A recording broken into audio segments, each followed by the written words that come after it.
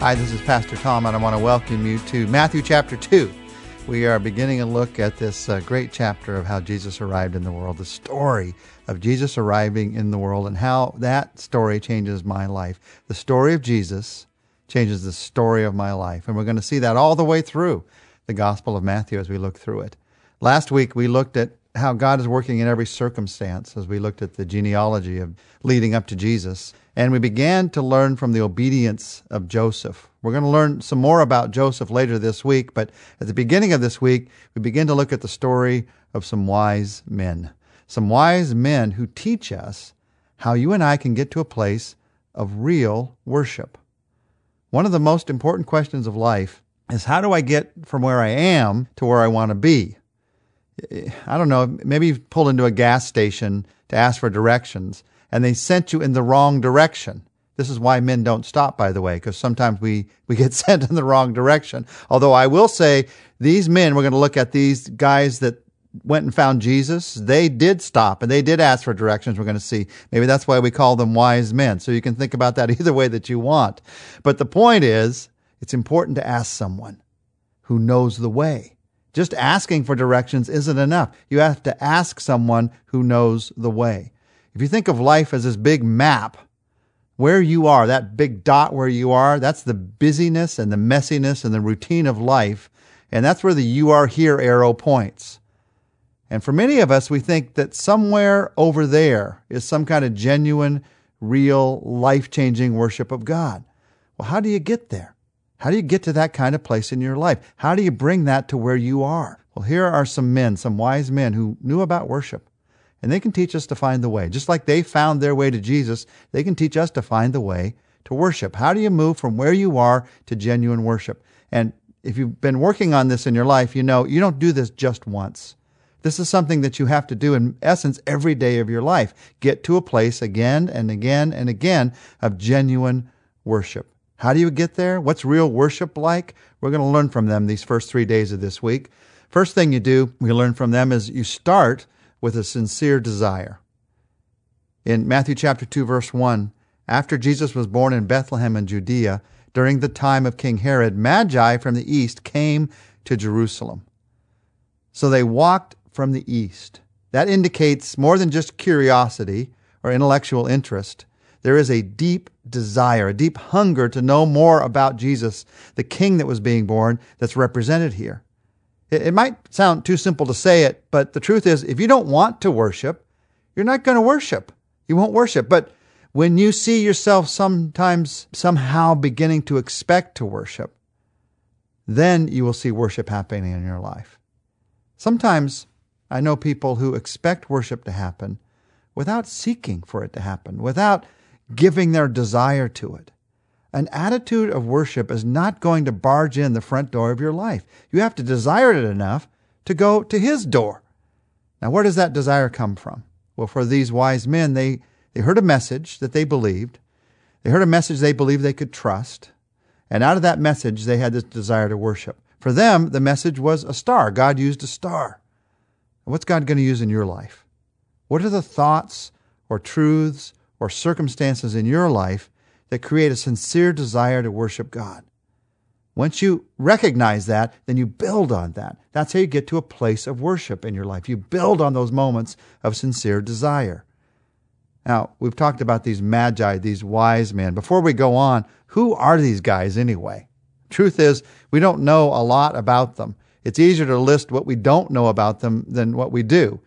We don't know how many there were even. Tradition says there were 3 because there were 3 gifts, but there may have been more. And the entourage that went was certainly larger than just 3 people.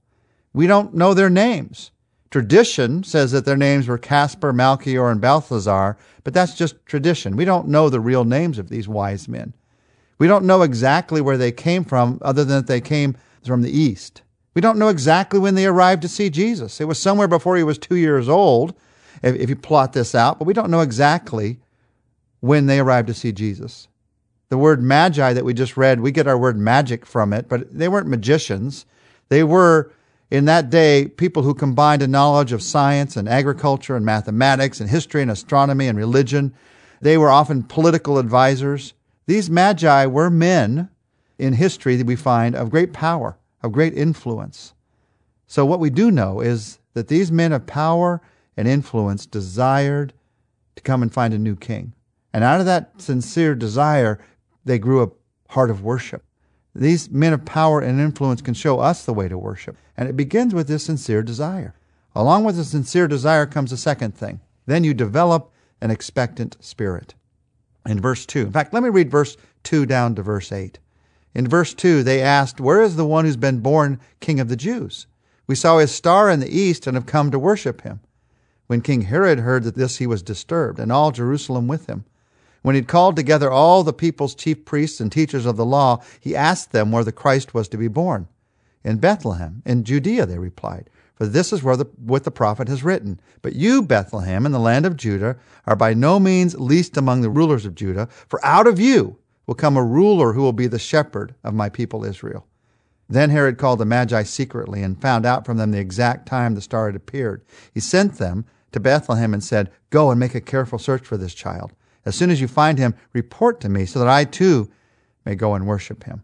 Well, we know that Herod didn't want to go and worship him, that instead he wanted to destroy him. We'll get to that later. Let's focus on the wise men for just a minute. This expectant spirit that they had. Where is the one who's been born? There was no if. Where is he? They expected him to be there. They were sure that he was there. They came, they made this whole journey in expectation, in faith of meeting the king. Why travel all that way if they didn't expect to meet him? So with worship goes expectation. The truth is, do you expect to meet God? Well, let's just start with church. I mean, why take all the trouble to get up, get ready, get in the car, go all the way to church if you don't expect to meet God? But many times we just sort of show up without any expectation, when just a few minutes of working on our spirit, of working it in our hearts and saying, I'm going. We're going to be singing songs about God, hearing messages about God. I expect God to say something to me. I expect God to do something in my heart. Just those few minutes can make all the difference in the world. You expect to meet God at church. You should also expect to meet him everywhere else. The truth of the matter is, God is everywhere. So every moment of every day can be a part of our worship. Do you expect him to meet you, to be with you, to love you, to work through you in every circumstance of life? That's what worship is all about. Now, when it comes to expectation, there's a marked difference between these wise men and Herod and even the religious leaders in that day. The Magi, they had an expectant spirit. Herod, he had a resistant spirit. He was pushing back against any other king, any other influence, any other lord in his life. But then I want you to notice the religious leaders. They had an indifferent spirit. They have someone ask them, say to them, there's been a new Messiah that's born. They say this is where he's to be born. But did you notice none of them went to find out? None of them asked, can we go also? They were indifferent. They had a bunch of facts and figures that they could share, but their heart wasn't in it anymore. That can happen to us in worship. And when that happens, we lose out on what real worship is all about. So if I want to have genuine worship in my life, I have to be like the Magi. I have to have an expectant heart. An expectant heart towards God often turns the question marks in my life into exclamation points in my life. The things where I'm not sure what to think or what to do. When I expect God to show up at that place, he shows me. And then all of a sudden, there is the exclamation point of worship in my life. So let's take a moment just now to expect God to be at work. Would you pray with me?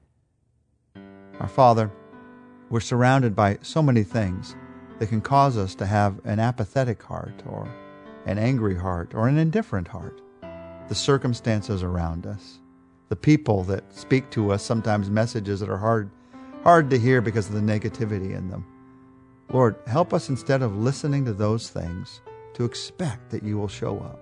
Out of our sincere desire to worship you, help us to expect you to show up, to say something to us, to do something in our hearts when we worship you in church, but also when we worship you through the day. And Lord, when you speak, help us to realize it's you because it's the voice of love, of compassion, of grace, of power. Lord, even today, we expect you to work. Even today, we expect you to show up. We worship you. In Jesus' name, Amen. Join us tomorrow. We're going to learn 2 more truths from these wise men about what worship, real worship, is all about.